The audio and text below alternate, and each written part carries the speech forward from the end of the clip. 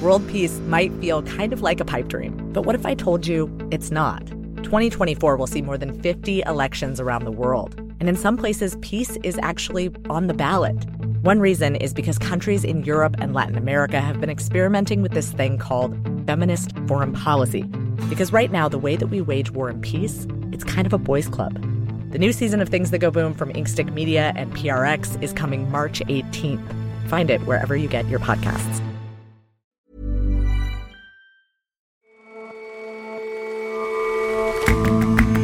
Hello and welcome to The Intelligence on Economist Radio.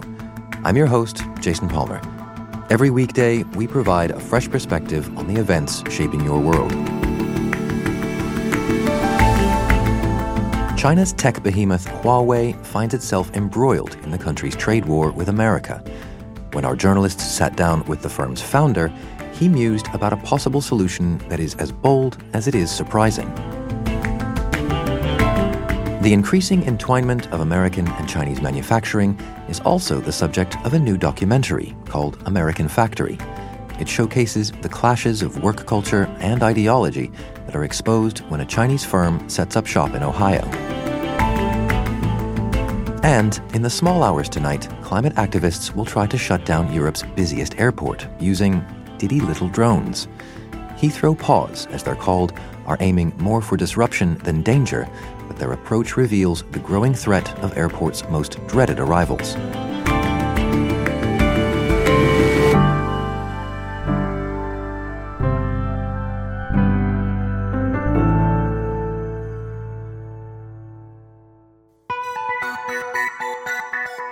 America has been pressing its allies not to use Huawei's equipment as next-generation 5G mobile networks are being rolled out worldwide. In May, American companies were barred from selling components and software to the firm on the grounds that it posed a national security risk. All this spells big trouble for Huawei. Much of its profits come from the global sale of smartphones. But its new model is launching in a week, and its Android operating system, developed by Google, will be stripped back. It won't have apps such as Google Maps and YouTube, or the Google Play Store, where the likes of WhatsApp and Instagram are available. It's more than enough to worry Huawei's founder and chief executive, Ren Zhengfei. But in an interview with The Economist, the billionaire revealed a bold idea he thinks could rescue the company. So a group of journalists from The Economist were invited to the headquarters of Huawei, arguably one of the world's most controversial companies, to interview their founder and boss, Ren Zhengfei. David Rennie is our Beijing bureau chief. And during this interview, he dropped a bit of a bombshell. He came up with this very dramatic suggestion about one way that you could resolve some of the real issues that the Americans have in terms of trusting Huawei and how he thinks he could get past that. So what was the scene of the meeting like? It's a pretty spectacular moment when you enter Huawei headquarters. There's actually more than one campus, but Ren Zhengfei, who may or may not be a sort of sinister patsy for Chinese intelligence, as his critics in America say, he is also clearly a self-made billionaire with a lot of self-confidence and a very distinctive taste in architecture and distinctive dress sense. So you go there and each building is more palatial than the next. The room where we actually interviewed him was an enormous Greek hall with a model of a bit of the Parthenon, large columns, sort of echoing marble and chandeliers. So Mr. Ren is a big fan of European history and art, so there are paintings of the coronation of Napoleon and enormous kind of classical mosaics and scenes. This is bought from Belgium. This is the Battle of Waterloo. Right opposite us when we were doing the interview was a very large blow-up photograph of a reenactment of the Battle of Waterloo. And in fact, I thanked him for offering us something that would make British visitors happy.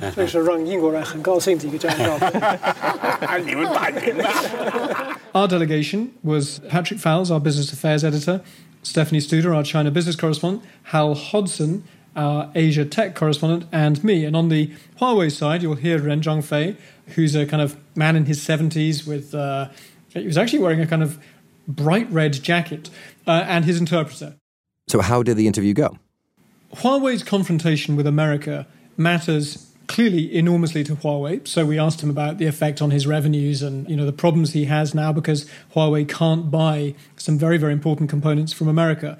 But we also wanted to get to the fact that the confrontation between America and Huawei is really part of a much, much bigger confrontation between America and China. And in fact, if you take a step back beyond that, it's a really interesting early indicator of the fact that as countries are trading these very high-tech products that require a kind of really deep level of trust because they're, medical devices or the chips that keep planes in the air or the telephones that can control your entire life, at a time when America and China in particular don't trust each other at all, that's in danger of breaking globalization. So I guess one of the core issues that we wanted to get to with Ren Zhengfei, this incredibly kind of controversial bogeyman in Washington, D.C., was how could you get past this complete absence of trust, particularly with 5G mobile phone technology? Remember, any number of American leaders have been going around the world leaning on America's allies not to let Chinese companies, starting with Huawei, build 5G networks on the grounds that that would be an appallingly dangerous thing to do. So fairly early on in the interview, my colleague Patrick Fowles asked Ren Zhengfei, is there a way for Huawei to get over this problem, that the Americans in particular don't think Huawei should be allowed to build 5G networks? Could Mr. Ren talk a bit about the radical options to change the structure of the company that might help rebuild trust? Mr. Ren's response was pretty dramatic. 但是把技术是不是可以转让给西方国家的？可以的。不是部分，也可以全部。 We are open to the option of transferring technology, not part of it, but the whole of it to some Western companies or countries. 技术工艺都可以许可。 It's about the licensing of technology as well as production techniques. 你可以在这个基础上再研发。 So what does Mr. Ren mean by that, licensing all of Huawei's technologies? So there's a lot that goes into a 5G mobile phone network. It's not just the kind of the hardware and the base stations, but it's also the software, the very sort of structure that Huawei has actually got a bit of a lead on in terms of rolling out this super fast internet that people get through their mobile phones. He is willing to sell everything, the software, the hardware, the whole kind of intellectual property behind it, to a foreign company, probably an American company would be smart, and then they would be open to compete with him around the world. And you say that this was a dramatic suggestion, a radical one.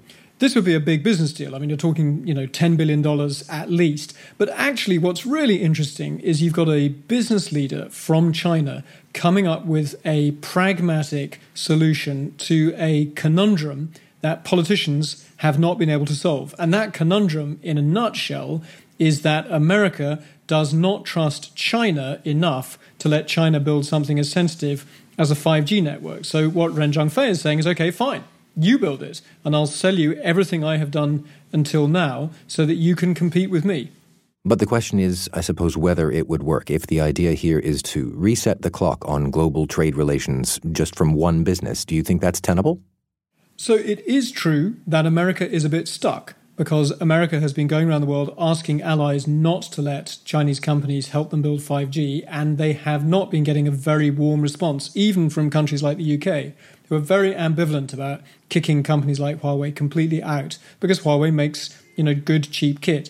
I mean, the bottom line is that even if this doesn't happen, the politicians have not come up with anything that looks anywhere near large enough and bold enough and radical enough to get past this trust shortage.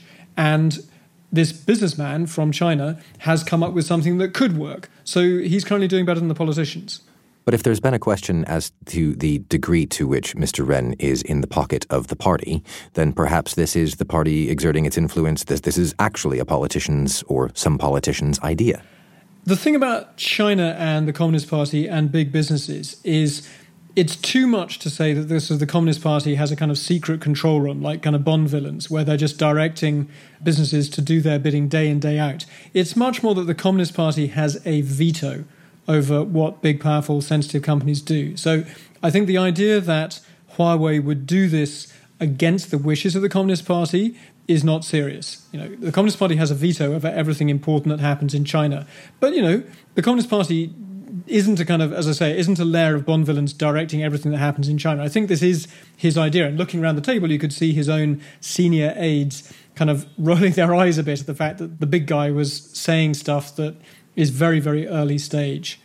Well, you described Mr. Ren as a very, very self-confident man. He seems then quite confident that he could pull this off? He is. And in fact, when we were saying our goodbyes, he joked that if we wanted to know if Huawei can survive, we'd be welcome to go back and see him at the same time next year. Thank you very much for your time. You've been very generous with your time and with your answers. 他以后经常来，要知道我们是不是能真正活下来。And so do you think then that you'll be back this time next year? Maybe, and when I do, maybe there'll be an American sitting next to him who's his business partner in 5G. David, thank you very much for your time. Not at all. To hear the full interview, listen to our sister show, The Economist Asks, out next Friday.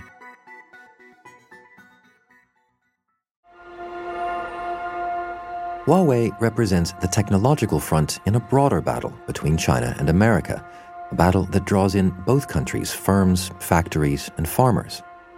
In America, the rhetoric is familiar. China's rise costs jobs at home. We are now making it clear to China that after years of targeting our industries and stealing our intellectual property, the theft of American jobs and wealth has come to an end. Critics of China accuse big American companies of moving production overseas to cash in on cheap Chinese labor. But what happens when the money flows the other way? American Factory is a new documentary on Netflix. Sumaya Keynes is The Economist's US economics editor. And it's about a former General Motors factory, and it closed in 2008. We stand here today with a plant that's closing, with a deep, rich history. And with a loss of 2,000 jobs or so. And the film is about a Chinese company that buys the building and reopens a glass manufacturing plant. And so why does this film focus on this particular factory? I think partly it was to do with the fact that, the filmmakers were local, but also they had amazing access to this company called Fuyao Glass Industry Group, as it bought this building and got it up and running. And it's run by this chairman, it's called Chairman Cao De Wang, and he's just this amazing character. So that you see in the film, he comes in and talks to all the staff as the factory is opening, and he almost sounds idealistic. He comes in, he tells the Chinese staff that the most important thing is not how much money they make, but it's about how this is going to change American views of China. So these workers are almost like ambassadors for China. So this isn't the standard picture of Chinese business in America, right? This is something different. Yeah, so around that time, there was a big surge in investment from China to America. But actually, most of that investment came in the form of Chinese money buying up existing companies, existing, equipment, etc. So this is actually very unusual in that it was pretty much from the ground up, apart from the shell of a building. So how did it go once the company was up on its feet? Well, not entirely smoothly, as the film describes. The factory went into full production in October of 2016, but very quickly you see a whole host of problems emerge. So there are pressures from some workers to form a union. The Chinese leadership does not like this at all. There are concerns over health and safety. The film interviews John, who is the safety director at the plant. Everybody at every level will say, we really, really, really want to be safe. But safe doesn't pay the bills. You see employees, quite scared in some cases for their safety, refusing to do things that they're being told to do. The room we work in, it's only one way in, no doors on the opposite side. If a fire breaks out, that's like being trapped. And then finally, you have the Chinese concerns about the productivity of the plant. So you get the impression that for all this grand talk about this factory improving US-China relations, actually, no, they really do care about the money. They were expecting the factory to be profitable very quickly, and it's not. You see that there are these tensions about the fact that the company isn't making as much money as they thought. And so what's at the root of these conflicts, do you think? Is this just a sort of a clash of working cultures? So first of all, I should say that it wasn't all tension. And the film is actually really lovely for showing, the friendships that grow between the Chinese and the American workers. And the other thing to say is that some of these problems are not really to do with the fact that it's a Chinese company that has come in and bought this plant. Much more generally, unionization in manufacturing has been falling. There are complaints about wages, but wages at a new plant for entry-level workers are just not going to be as good these days as they were back at the old General Motors plant when you had decades of unionization. That all said, as you alluded to, there are some fairly big differences. There are some cultural differences. So you see these really funny introductions to American culture that the Chinese workers, as a given, they're told that the American workers need praise. Donkeys like to be touched in the direction that the hair grows, otherwise they'll kick you. So partly you're seeing these different expectations, different norms of how the workplace works. In America, if you're running a plant and you expect a worker to just jump on a conveyor belt to fix something while the conveyor belt's still moving, that's not going to work, right? That kind of thing might happen in China, but it's going to be a shock when you find out in America that American employees are not willing to do that. And so you just see repeated examples of these different expectations. One Chinese employee shows the burn marks on his arm almost proudly. So after these sort of initial clashes, how did things work out at the plant? You see the Chinese owners change their tack. So workers get offered a pay rise. And towards the very end of the film, you see that the plant does become profitable. They also squash the drive towards unionization. The film ends on a related and really interesting note, which is that increasingly they are turning to robots to do this dangerous work. So instead of having these workers angling for better working conditions and better pay, now they have a very compliant robot. At the beginning of the film, there's this grand hope that the plant is going to deliver all these jobs. It's going to be the saving of this community. And then over the course of the film, you find out that these jobs are not all they're cracked up to be. But by the end, you're left wondering how much longer even those jobs are going to stay. And that really speaks to the big point of this film, which is essentially all about the power imbalance between these workers and the management. If these workers are too vocal about the problems, then they're competing with a robot. Maybe they're competing with workers overseas. That's the new American factory. Sumaya, thank you very much for joining us. Thank you for having me.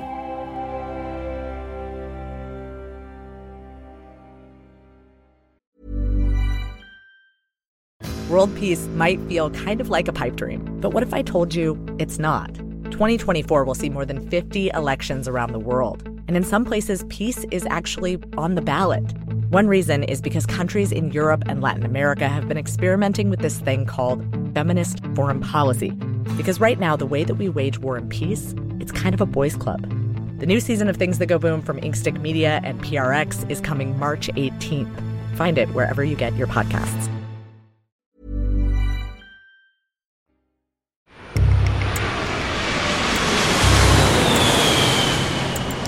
London's Heathrow Airport is the busiest in Europe. 1,300 flights come in and out every day. But tomorrow, it could be a lot quieter. Environmental activists are planning to fly toy drones near the airport, hoping to ground flights. They're protesting against plans for a third runway at Heathrow and to draw attention to climate change. Their disruption will be a tiny drop in the ocean compared to the upheaval that's coming. Heathrow Pause an offshoot of a pressure group called Extinction Rebellion, says that the drones should be disruptive but not dangerous. Well, the first thing to say is that it's going to be 100% safe. This is an example of one of the drones that's going to be flown. It's incredibly light, it's really tiny, and it will be flown at head height, 6 feet off the ground. They're planning to exploit a loophole in Heathrow's protocol that says if any drones are flown within 5 kilometers of the airport, no planes can take off or land. It used to take some effort to shut down an airport. Leo Morani is The Economist's roving Britain correspondent. About 25 years ago, the IRA fired mortar rounds into Heathrow Airport on 3 separate days over the course of a week and didn't really achieve very much. There wasn't much disruption. The airport was only closed for a few hours. Nobody died. Even a plane carrying the Queen managed to touch down on a quiet day between 2 sets of attacks. And how hard is it to shut down an airport now? The barriers to entry for shutting down an airport have collapsed. Once you'd need to figure out how to make mortar, get close enough to Heathrow to chuck it in on the runway or whatever. Now you buy a drone for under 100 quid on Amazon and fly it around and cause havoc. Like exactly what happened at Gatwick this Christmas. Exactly. There were several reports of a drone sighting around Christmas. It lasted a couple of days. There was even controversy over whether or not there really was a drone. Experts are reasonably convinced there was. But it doesn't really matter. If you are worried about a drone anywhere near your airspace, it is much safer to shut it down. A drone can have devastating effects on an aircraft, and the risks to human life are just too great. But if they pose such a dire risk, then why not just get them out of the sky? It's a fair question. The answer, it's not actually that easy. I mean, the obvious thing to do would be to shoot them out of the sky, right? Except you don't want to go around shooting projectiles anywhere near an airport. If you miss, where that projectile lands, we don't know. If you hit it, the drone itself could fall on the runway, it could fall on an airplane, it could fall on a person. It's very dangerous. There are other ways that don't involve shooting things into the sky near an airport. You might say, why don't we jam the thing? You can't really. Drones operate on the same radio frequency as consumer Wi-Fi, so you'd be disrupting a huge amount of local networks. They use the same GPS as everyone else. There are also some low-tech solutions. One is nets. You could shoot a net up into the sky and try to capture the thing. One airport at least has eagles, which are trained to take down a drone. And they're workable solutions if you have 1 drone or 2 drones or 3 drones. They don't quite work if you're swarmed by drones. If you have 100 drones in there, which is what might happen in this protest, 3 eagles are going to be pretty pointless. But, I mean, ultimately, these things are cheap toys. How can this be such a hard problem to solve? So the protest this week, the organizers have been at pains to point out that they're only flying these things at about head height. They're the sort of things you might buy on the high street. But if you are conducting activism by drone, more broadly, drones are very easily modifiable. For one thing, the professional level drones can go really fast, like up to 160 miles an hour. You can add on things like graffiti sprays, grabbing claws, fireworks, flamethrowers even. One climate activist in Japan landed a drone on the roof of the Prime Minister's office with radioactive material on it, and it lay there undiscovered for a couple of weeks. This is one of the most heavily guarded sites in Japan. So if these things are getting ever cheaper, more widely available, are infinitely modifiable, is this going to be a means of activism and protest into an indefinite future? It would appear so. There's a couple of ways of looking at this. One is that not everybody is comfortable with the idea of using drones, especially around airports. One of the reasons that the protest this week is being done by a group called Heathrow Pause and not by Extinction Rebellion, the better-known, more established climate change pressure group, is that there was internal disagreement over whether they should do this. There are legal remedies such as, harsher sentences or just harsher enforcement in general. That's not much of a deterrent to people who are willing to be arrested, who are courting arrest. However, the idea of causing loss of human life is a much more compelling moral argument, and that is perhaps the best defense against this sort of thing. Thanks very much for coming in, Leo. Pleasure, Jason.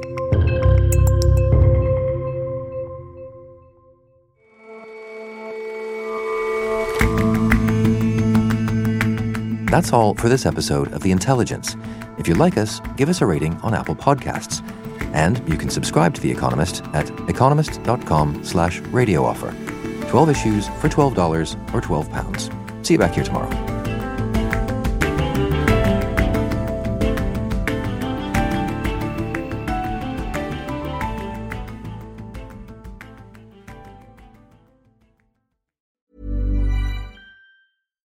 World peace might feel kind of like a pipe dream, but what if I told you it's not?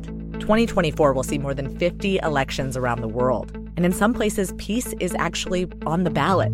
One reason is because countries in Europe and Latin America have been experimenting with this thing called feminist foreign policy. Because right now, the way that we wage war and peace, it's kind of a boys' club. The new season of Things That Go Boom from Inkstick Media and PRX is coming March 18th. Find it wherever you get your podcasts.